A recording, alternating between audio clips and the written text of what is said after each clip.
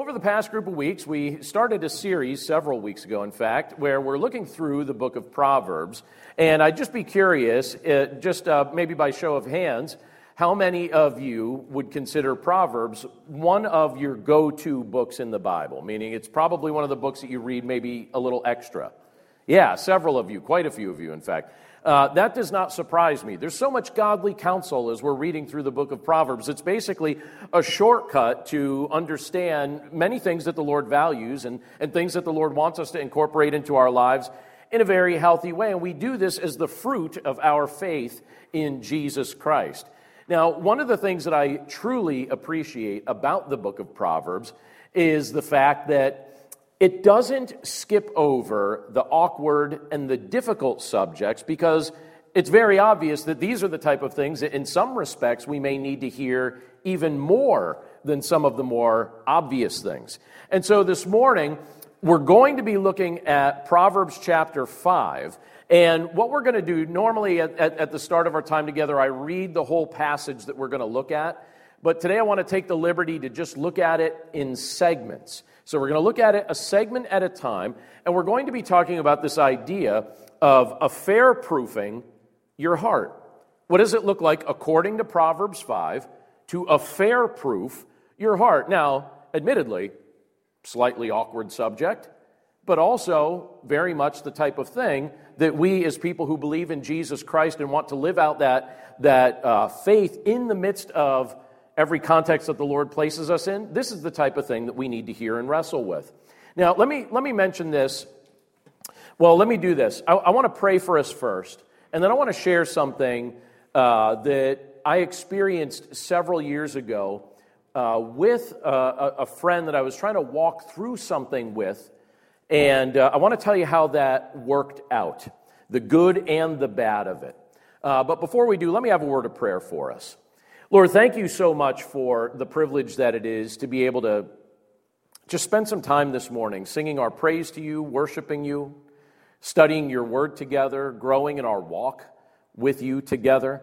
Lord, we're just grateful to have that privilege. And Lord, we pray that now as we take a look at your word, that you would help us to understand it in its entirety, that we would apply it to our lives, that we wouldn't skip over things that can be personally challenging or even sometimes difficult to wrestle with. And so, Lord, we know that this is one of those chapters that really talks about very sensitive things, but it does so in such a redemptive way that it would be a shame to skip it. And so, Lord, as we're diving into it today, as we're immersing ourselves in its content, we pray that you'd help us to understand more about it. We pray that we would know your Son, Jesus Christ, more fully through it. And we're grateful, Lord, for the privilege to be able to start off our week understanding and learning this kind of content that you've given to us in your word. We commit this time to you now, Lord. We're thankful for it, and we pray this all in Jesus' name. Amen. So years ago, this is quite a few years ago now, and I'm kind of amazed when I think back at how long ago this was, but I had a friend who seemed to me to be on a dangerous path. As I was observing his life and as I'm just kind of seeing the things that he was inviting into his life, he seemed to be on a dangerous path, and I started to notice that he was becoming far too comfortable interacting with women in a way that, in my opinion, was crossing an ethical line. And I was starting to get a weird feeling about it. It just seemed to be crossing an ethical line. And I wondered at first if maybe I was the only one noticing this. I thought maybe I'm the only one seeing this. Maybe I'm jumping to conclusions. I certainly didn't want to do that. But then his behavior started to catch the attention of several other friends. And so I decided that instead of talking about him, that I had an obligation as someone who called myself his friend to just go directly to him. I thought, and believe me, this was not something I was jumping up and down with excitement about to have a conversation about these sort of things, but I decided I'm just going to talk to him. And I knew ahead of time it was going to be an awkward conversation. I knew I wasn't necessarily going to enjoy it, but my conscience would not let me not have the conversation. I was fearful he was going to do something that was going to harm his marriage. I was fearful he was going to do something that would damage his testimony, and it troubled me, the thought of that. So we met, we talked about these things. I shared with him what I was seeing and what I was noticing, and he actually thanked me in the moment for speaking truth into his life, and he assured me that he was going to be much more careful. And unfortunately, in time, he eventually cheated on his wife anyway. And it was hard to watch that unfold, knowing that, at least from my perspective, I thought I had done the best that I could to help him, but he wasn't receptive in the end to that help. This is a chapter of Proverbs that's like that. We have God trying to help us, and some people will be like, yeah, that sounds interesting. I will ignore that. And other people will look at that and say, you know what? I'm going to receive that well. In a similar and in similarly tragic vein, I'll say, I just learned something about a prominent Christian leader who, for years, I thought this was somebody that projected faithfulness to his wife. He projected fidelity to the Scriptures during the entirety of his adult life, certainly as long as I've been aware of him. And unfortunately, while he was conveying the image of holiness and while he was conveying the image of faithfulness, it appears that he was leading a double life of sexual infidelity. Now, I'm purposely not using the person's name. Maybe some of you already figured out who I'm referencing. But I have to tell you, that's very discouraging to hear. So I don't want that to be the kind of testimony that we have. I want us to aim for something much higher. And again, why bring this up? Why address this? Well, for many, if not most people, this is one of the primary areas of temptation whereby the devil tries to gain a foothold in our lives. He's actively trying to gain a foothold in your life and my life in that specific area. And here's how you can gauge some of this. Just look at our entertainment options. Our family always has such a difficult time trying to figure out a movie that we can, in good conscience, watch as a family. Now that we can just look online and do some of those searches where it's like, all right, what's in this movie? You could find out what the content is before you watch it and see if there's anything that would trouble your conscience. And sometimes we spend more time trying to find a movie to watch than we actually spend watching a movie once we've actually found it. But this is an area where the devil tries actively to gain a foothold in our lives, our entertainment, all sorts of influences all around us, preaching something that's unhealthy and unwise, and you really don't have to look very far to see the effects of what happens in a person's life when they give themselves over to sexual immorality. It doesn't end well. And let me also say this about marriage, because some of you have been married for a while, some of you maybe have had difficult experiences in marriage, some of you are thinking about getting married someday. It is a risk to marry somebody, is it not? You're taking a risk if you marry somebody. It's a risk anytime you trust another person in any sphere of life, because you don't know what a person's going to do with your trust, right? So it's entirely possible that the people in your life that you trust might go in a direction that breaks your heart. But keep in mind, as we look at this passage of Scripture, we're not talking about somebody else. We're not talking about what somebody else has done. What I want us to have in our mind as we look at this today is not feelings about what other people choose to do. I want us to look at this as, what should I do? How can I be personally affair-proofing my heart? And so what we can do is we can open up our hearts to the power and the presence of the Holy Spirit.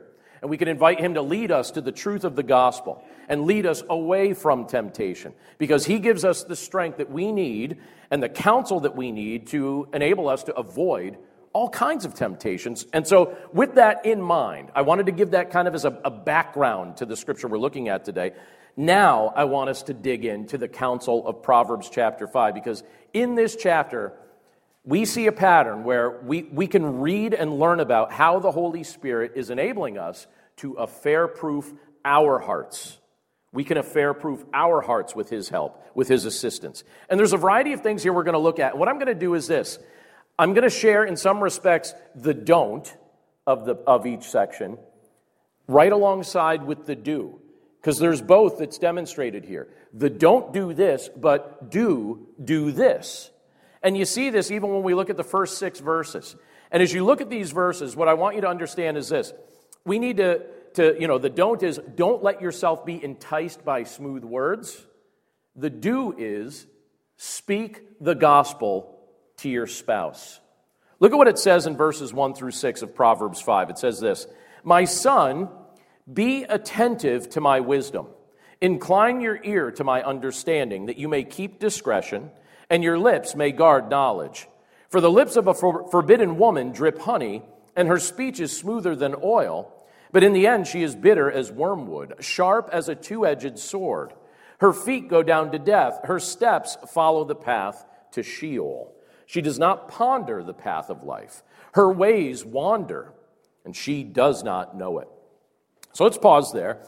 When you look at those opening verses of Proverbs chapter 5, what we see is that Solomon does not mince words as he attempts to paint a picture in this passage. And so the image that he gives us here is the image of a woman who tries to tempt a man, but keep in mind, this same principle works the other way as well. Men tempt women.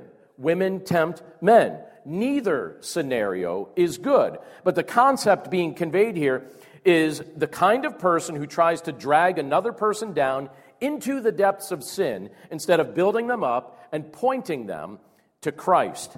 Now, when you analyze your life and when you look at what Scripture tells us about temptation, there are three primary sources of temptation, and it's wise to be aware of each. We can be tempted by other people. We can be tempted by the devil himself or his emissaries, and we can be tempted by ourselves. And ironically, I think we more often tend to blame the devil or other people for tempting us, more so than we blame ourselves, even though I think we ourselves tend to be our primary source of temptation. I think if I look at my life, and I'm brutally honest with you, I think I tempt me more than other people tempt me, and probably even more than the devil tempts me. And in this passage, you have Solomon here demonstrating how the smooth words of somebody else, when combined with our willingness to participate in wickedness, it actually leads a person down the path of death. It takes you right down the path of death. The path of death is a path of ignorance. It's a path of rebellion without thought of the consequences of our choices. That's the path Solomon's describing here, and he's inviting us not to go down that path. And we were all on that path before coming to faith in Jesus Christ and being placed on the path of life that Christ has placed us upon. And if we've received new life in Christ, it does not make sense for us to return to the path that He rescued us from. So let me just say it emphatically, don't go back to it. All right? Christ rescued you from it. He put you on a new path. Don't go back to the old path. All right? Even if you hear nothing else today, hear that. Don't go back to the old path. And here you have Solomon demonstrating the folly and the peril that comes with it. And so rather, instead of being enticed by the smooth words of someone who might tempt you, here we can look at that and say, all right, well, what's the reverse of that? Instead of being enticed by smooth words, what's the reverse of this? Well, the reverse of this is that we would use our words in a proactive way. If we're talking about affair-proofing our hearts, it's like I don't want to be enticed by smooth words. I want to use words in a proactive way.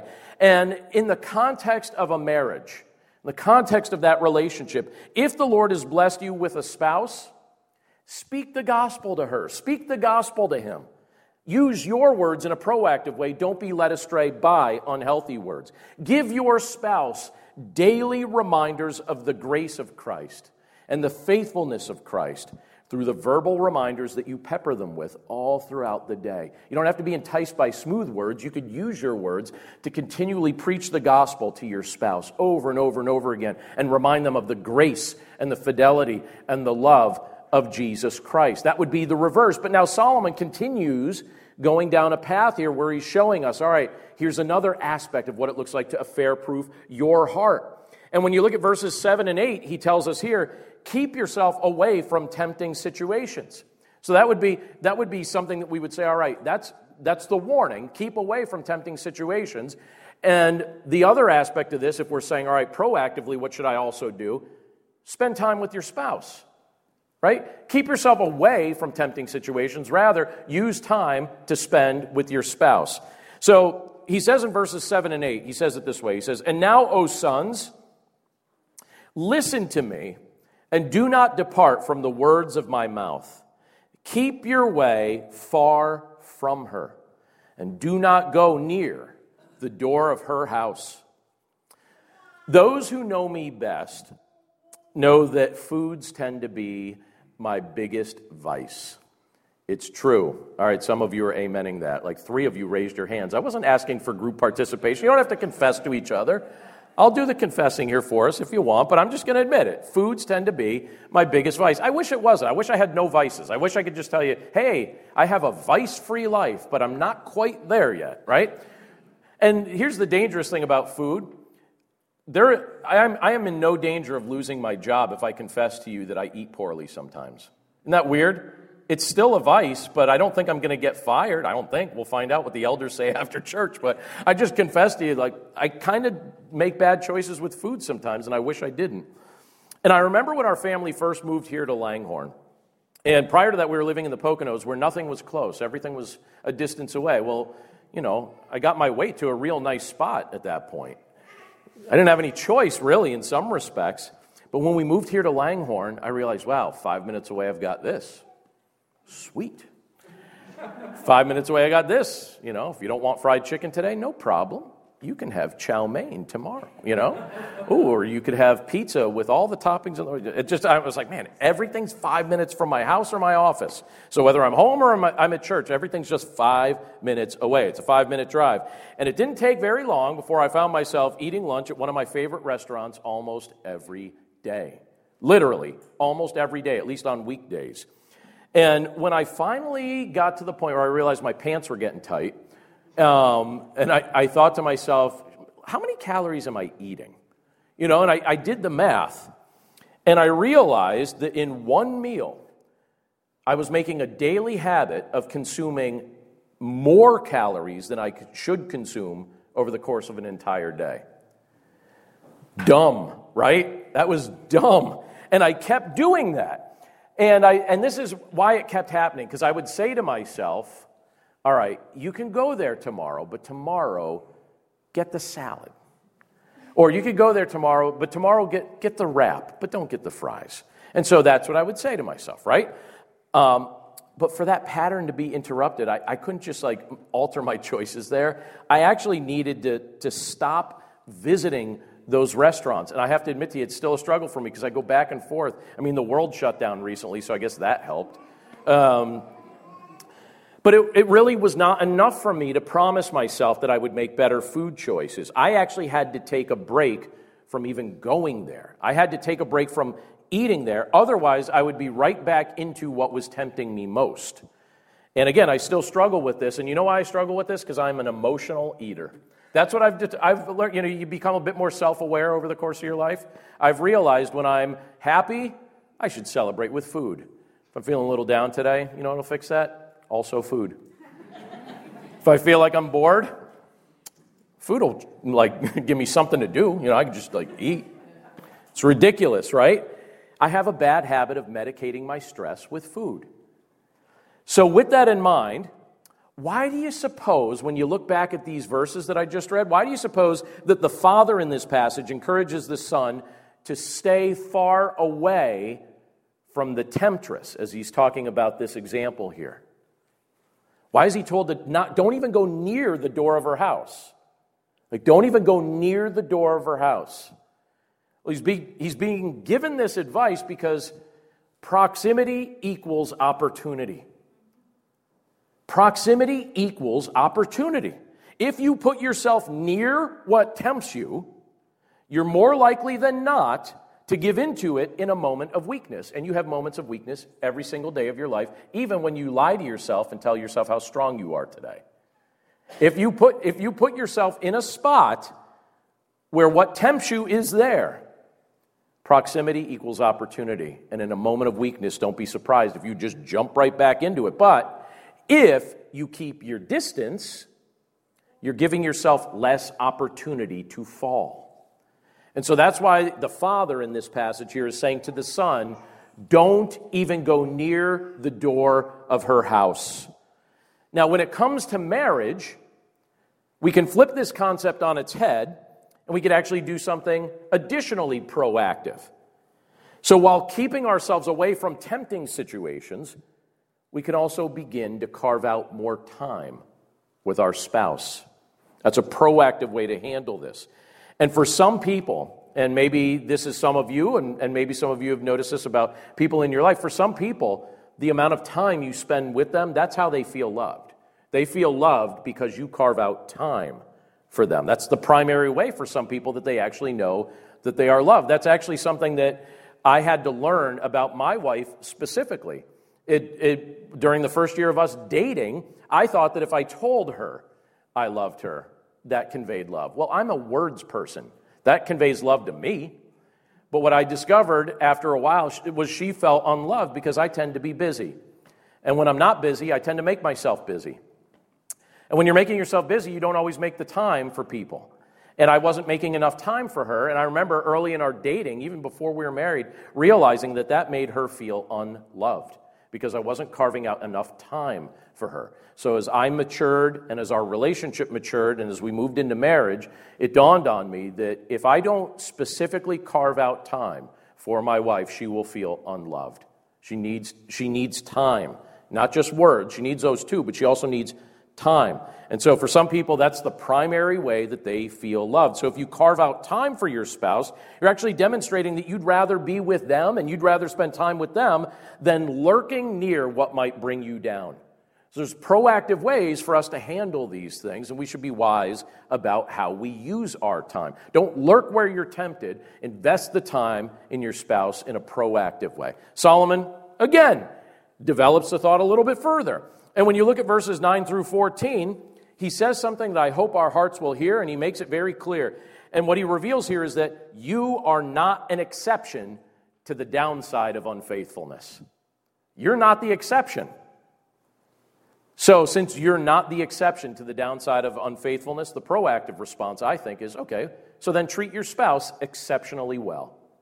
Treat your spouse exceptionally well because you are not the exception to the downside of unfaithfulness. Look at verse 9 down to verse 14. He says it this way, lest you give your honor to others and your years to the merciless, lest strangers take their fill of your strength and your labors go to the house of a foreigner.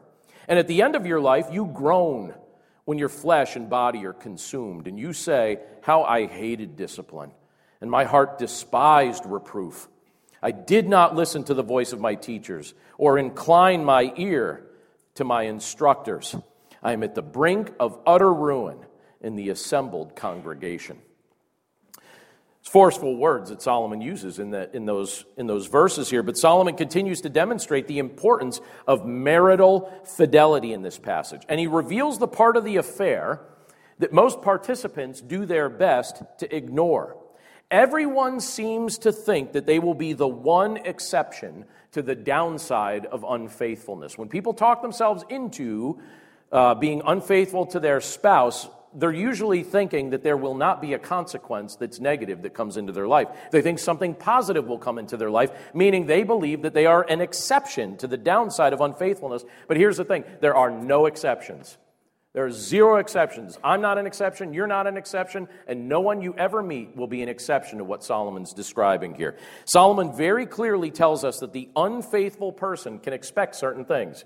He says the unfaithful person can expect loss of honor, oppression, to be taken advantage of, unexpected costs that derail their financial health, physical problems, and deep regret. Now, I don't know how that sounds to you, but that certainly gets my attention. And again, there are no exceptions to this rule. Zero exceptions. Everyone who persists in unfaithfulness eventually pays this price. But let me say something, because I hope that convicted all of our hearts.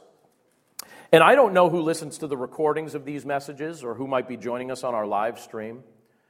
But it's entirely possible that somebody listening to this recording or somebody watching the live stream or even someone gathered together with us here in this room right now is feeling intense conviction in hearing the words from that portion of Proverbs. So what do you do with that conviction? What do you do with that if right now you're like, oh yeah, that's totally the direction I've allowed my life to go in? Well, here's the deal. You don't have to stay there. You could draw a line with your past. You don't have to keep going back to it, right? One of the things that I love about our Lord is that He is compassionate and He is gracious to us. And here's the thing, nobody makes it through life mistake-free. Every single one of us goes through life making a series of mistakes that remind us just how much we need Jesus. So don't think that somehow the mistakes you've made in your past disqualify you from the love of Christ being shown to you. In fact, the whole reason he came to this earth was because we're all messed up and we need his help. If we didn't need his help, why would he bother coming? He came because we were on a bad path, and he's trying to get us off of it and onto the path of life with him. So that's why I'm so grateful that our Lord's compassionate to us. It's very redemptive, very kind. Through Jesus Christ, we're given the opportunity to repent of our unfaithfulness. It's like, okay, maybe that was part of your past. Learn from it. Have a moment where you're like, all right, so what? That doesn't define me forever. If I give my life over to Christ, I have a new identity in Christ. I don't have to go back to that garbage. You do not have to go back to it. He will give you a new identity in him. He gives you the opportunity to repent of your unfaithfulness, to get back on that path of life, to be cleansed of your iniquities. I love the familiar portion of Scripture that we read in 1 John chapter 1, verse 9. I'll read it for us. It says, if we confess our sins, he's faithful and just to forgive us our sins and to cleanse us from all unrighteousness.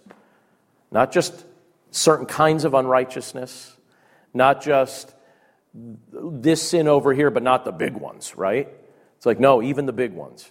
He'll cleanse you of the big ones too. He makes you brand new. Your identity is not wrapped up in the past mistakes that you made. That's old news. Draw a line, start fresh, confess, repent, and be cleansed, and then tell yourself as often as you need to hear it until you start believing it, that you're not who you used to be. You're brand new. You're cleansed in Christ. Your identity is wrapped up in his identity. What a wonderful Savior we have. Isn't that wonderful? That he would allow us to just bring it out into the light, confess it, Lord, I took my life in this direction. This wasn't good. It's like, yeah, no kidding. Good thing that you don't have to stay there. Now you get to live the fullness of life through me. Christ offers us that. Isn't that wonderful? And I love what 1 John 1:9 reminds us of that. So instead of convincing ourselves that somehow we're the downside or an exception to the downside of unfaithfulness, what we have the opportunity to do is to confess our unfaithfulness and experience the cleansing. And then as we become convinced that the Lord has shown us his mercy and compassion, we can translate that into treating our spouses exceptionally. Because you've been exceptionally treated. You've been treated exceptionally by Christ. And as you internalize that and embrace that and just find yourself basking in it and relieved by it, you have the privilege to then translate that into how you treat your spouse. And it's like, you know what? I receive so much blessing from Christ that I don't deserve. How can I pour some of that out from this overflow into your life? As one who's treated exceptionally, treat your spouse exceptionally. And make the point to demonstrate the sacrificial love and the sacrificial fidelity of Christ within your own household. Fourth thing that Solomon brings up in Proverbs chapter 5 that I want to point out to us because it's important. And that says, be satisfied with the blessing that God has selected for you. Be satisfied with your blessing. And then be a blessing to the one God chose for you. Be satisfied with the blessing and then be a blessing. Look at what he says in verse 15 down to verse 20. He says, drink water from your own cistern, flowing water from your own well. Should your springs be scattered abroad, streams of water in the streets? Let them be for yourself alone and not for strangers with you. Let your fountain be blessed and rejoice in the wife of your youth, a lovely deer, a graceful doe. Let her breasts fill you at all times with delight. Be intoxicated always in her love. Why should you be intoxicated, my son, with a forbidden woman and embrace the bosom of an adulteress? Remember when restaurants did not give you free refills with your beverages, like the Dark Ages? Does everyone remember that? It was a tough time. Some of us lived through it. Some of you are young enough that you're like, there was a time you did not get a free refill with your beverage at a restaurant? Believe me, the history of America goes like this. Revolutionary War, Civil War, Great Depression, no refill era, present day. I'm not an expert on this, but I believe it's something like that. So some of us had to endure the no refill era, and it was hard. But I remember when I was in high school, that was still the no refill era, and I was playing on our tennis team, and our tennis team had a match at a distant place. It was far away, and our tennis coach decided after the match that we would go to a restaurant that had a buffet, which that part was good. I mean, you could just order off the menu, or you could use it was like a salad bar type buffet. And I was like, I'll get the salad bar, but your refills were not free. You get one drink, or you could buy multiple drinks, but your refills were not free. So I ordered a large iced tea, and I was thirsty after the tennis matches, and so I thought, all right, an iced tea, this will be good. And I made the mistake of getting up from the table for a little bit as I was refilling my plate, and I remember at one point I came back and I look at my tea, and there's like this much left in it. And I look at it, and the guy across from me, who did not order an iced tea, is drinking iced tea. And I look at him, and it doesn't take a trained detective to figure out what happened while I was up at the salad bar. And I said to him, "Did you take my iced tea?" And I looked at the guilt flood on his, just his face. I was like, and his name was Matt, right? And I was like, "Matt," I was like, "did you take my tea?" And he was very sheepishly looked at me. He was like, "Yeah." And I was like, "I want it back. I want it back. And if you don't give me that tea back, this is going to end poorly." And so he sheepishly took his cup and then dumped it back into mine. And now that I think about it, I'm like, at this season, I'm like, just keep the tea. Just keep it. Like, I don't want your backwash tea in my tea. But in the moment, I wasn't thinking that. I was incredulous and had to stand my ground. He took my tea. I'm 44 years old, and it's still sticking in my mind, right? It's been, how many years? It's been like 30 years since this happened, or 29 years. Anyway, I'll get over it. I'll think about something else this afternoon, but right now I'm steeped in that moment. Regardless, Solomon tells us here that when it comes to married life, don't try and steal somebody else's drink.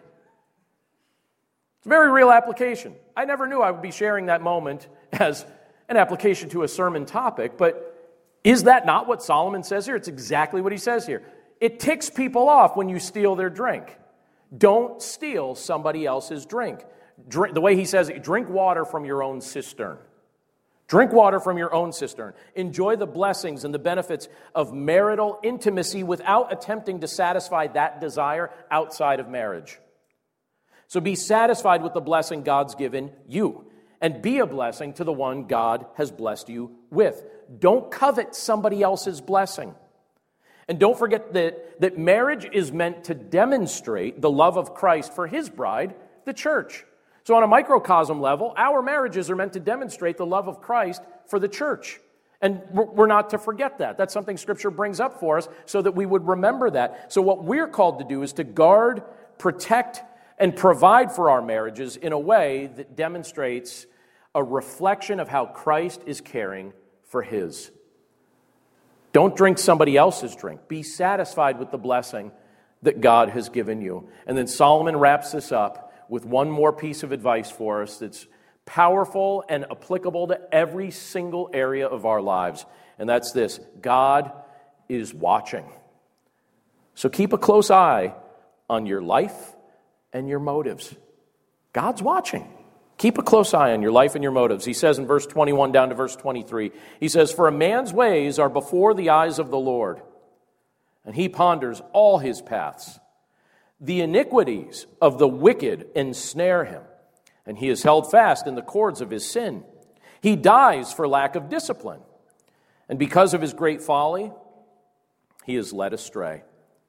So Solomon's wrapping this up here. He just takes a moment here to remind us of something healthy that we far too often forget. And he brings our attention to the fact that the eyes of God are always upon us. And that is not a bad thing. That is a good thing. God is watching. There is nothing about our lives, there's nothing about our motives that can be hidden from him. He knows it all. He knows everything I ever say, everything I ever think, everything I ever do, and the same is true for you as well. And if we squelch our conscience, and if we try to live as if God cannot see us or will not hold us accountable, what we'll end up doing is we'll find ourselves dreadfully ensnared in the cords of sin. That's what Solomon's talking about here in this portion of Scripture. We'll be led astray toward folly. And what happens when you're led astray toward folly and you become ensnared in it, it has a very tragic demise. Well, God loves you too much, and He's done too much for you to want to see your life go in that direction. So, I don't know how this chapter of Proverbs strikes your ears, but one of the things that I hope you can hear as we just ponder what's revealed to us in it, I hope you can hear God's protective care in the words that are being shared here. He isn't revealing the downside of unfaithfulness to beat us up, as if we're already feeling guilty about something. He's not telling you these things to make you feel worse. He's not telling you these things to beat you up if you're already feeling conviction about something. What he's doing here is he's revealing the truth to us so that we won't take our lives in an ungodly and unwise direction. He's giving us words of prevention while also reminding us that He's the cure for this problem. His words are preventative, but He Himself is the cure. Christ is the solution for our wandering hearts. He truly is the solution for our wandering hearts. Through Christ, we can affair-proof our life. If your heart will find satisfaction in Christ, you're less likely to go in a direction that would break His heart, because you realize that Christ is sufficient for you. You're not trying to find your satisfaction through something destructive, something lesser. And by finding our satisfaction in Christ, we also don't need to spend our lives trying to satisfy the cravings of our old sinful nature, because we have a new nature that we were given the moment we trusted in Christ. So live in that new nature.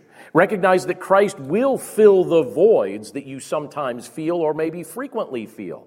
Christ will fill that void. Christ is our satisfaction. I just want to end us today on two things Jesus said that illustrate that very concept, that Christ is sufficient for us. And this is where we'll end this morning.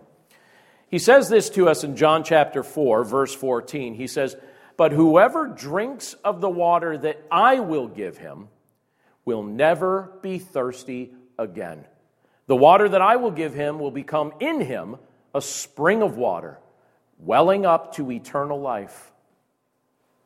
Christ satisfies the deepest longings of our soul. He satisfies our deepest thirst. I also love what He tells us in Matthew chapter 5, verse 6. He says, "Blessed are those who hunger and thirst for righteousness, for they will be satisfied." The things of this world, if you go chasing after the things of this world, if you go chasing after whatever it is that tempts you, you'll keep chasing after it and you'll keep trying to get more and more of it, because you'll convince yourself, oh, maybe I just need more of this because the last dose did not satisfy me. And then you'll keep getting more and more and more of it, and what ends up happening? You end up dead. That's how it ends. You die. Or you could come to Christ and recognize that those who hunger and thirst for righteousness are satisfied in Him. And you live. And you go on living. You experience abundant life. You experience eternal life because you remain connected to the source of life, Jesus Christ. And that's His encouragement for us, even as we look at a portion of Scripture like this today. So if your desire is to truly affair-proof your heart, the solution is to find your satisfaction in Jesus Christ. Let's pray. Lord, thank you so much for the privilege that it is to be able to look at a portion of Scripture like this today and really wrestle with what you're saying here. And Lord, we know that it's so easy for us to get derailed with these things. In a world that tries to tempt us and surrounded by people who may try to tempt us and then filled with our own desire to tempt ourselves, Lord, it's so easy to get off the path. And many people we love and even us have gone off that path in one way or another. Lord, we've already demonstrated that we absolutely have the propensity to do that. And we'd be lying to ourselves if we said otherwise. But Lord, we're grateful for the fact that you not only would give us a revealing portion of Scripture like this that already tells us the outcome, but that you would also look at those of us who have heavy hearts when we really think about this, and we can even testify from personal experience that, yeah, that happens, and yep, that's absolutely true. Seen it, experienced it. Whatever thoughts may be going through our mind, Lord, as we're reading a portion of Scripture like this, we're just grateful for the fact that we can come before you and confess and repent and walk on that new path that you've given to us. Thank you for not leaving us where you found us. Thank you for seeing us when we were in our rebellion and when we were embracing death and reaching into that mess and offering us life. And Lord, as we're on this path of life now through faith in you, we pray that we wouldn't veer off of it. We pray that the old path that we were on would no longer appeal to us. We pray that as we recognize that it's there, that we would also have a resolve in our heart that's empowered by your Holy Spirit to say, I don't want to go back to that. Whatever source of temptation we have wrestled with, Lord, help us to apply it to this portion of Scripture here. And Lord, by your grace, we pray that we would walk in the newness of life that recognizes that you satisfy the deepest longings of our soul. We're just so grateful, Lord, to be able to spend some time thinking about these things today. And we're grateful for your love. Thank you for being with us right now. And thank you for nurturing us and steering our lives and leading us on this path of life. And we pray this all in Jesus' name. Amen.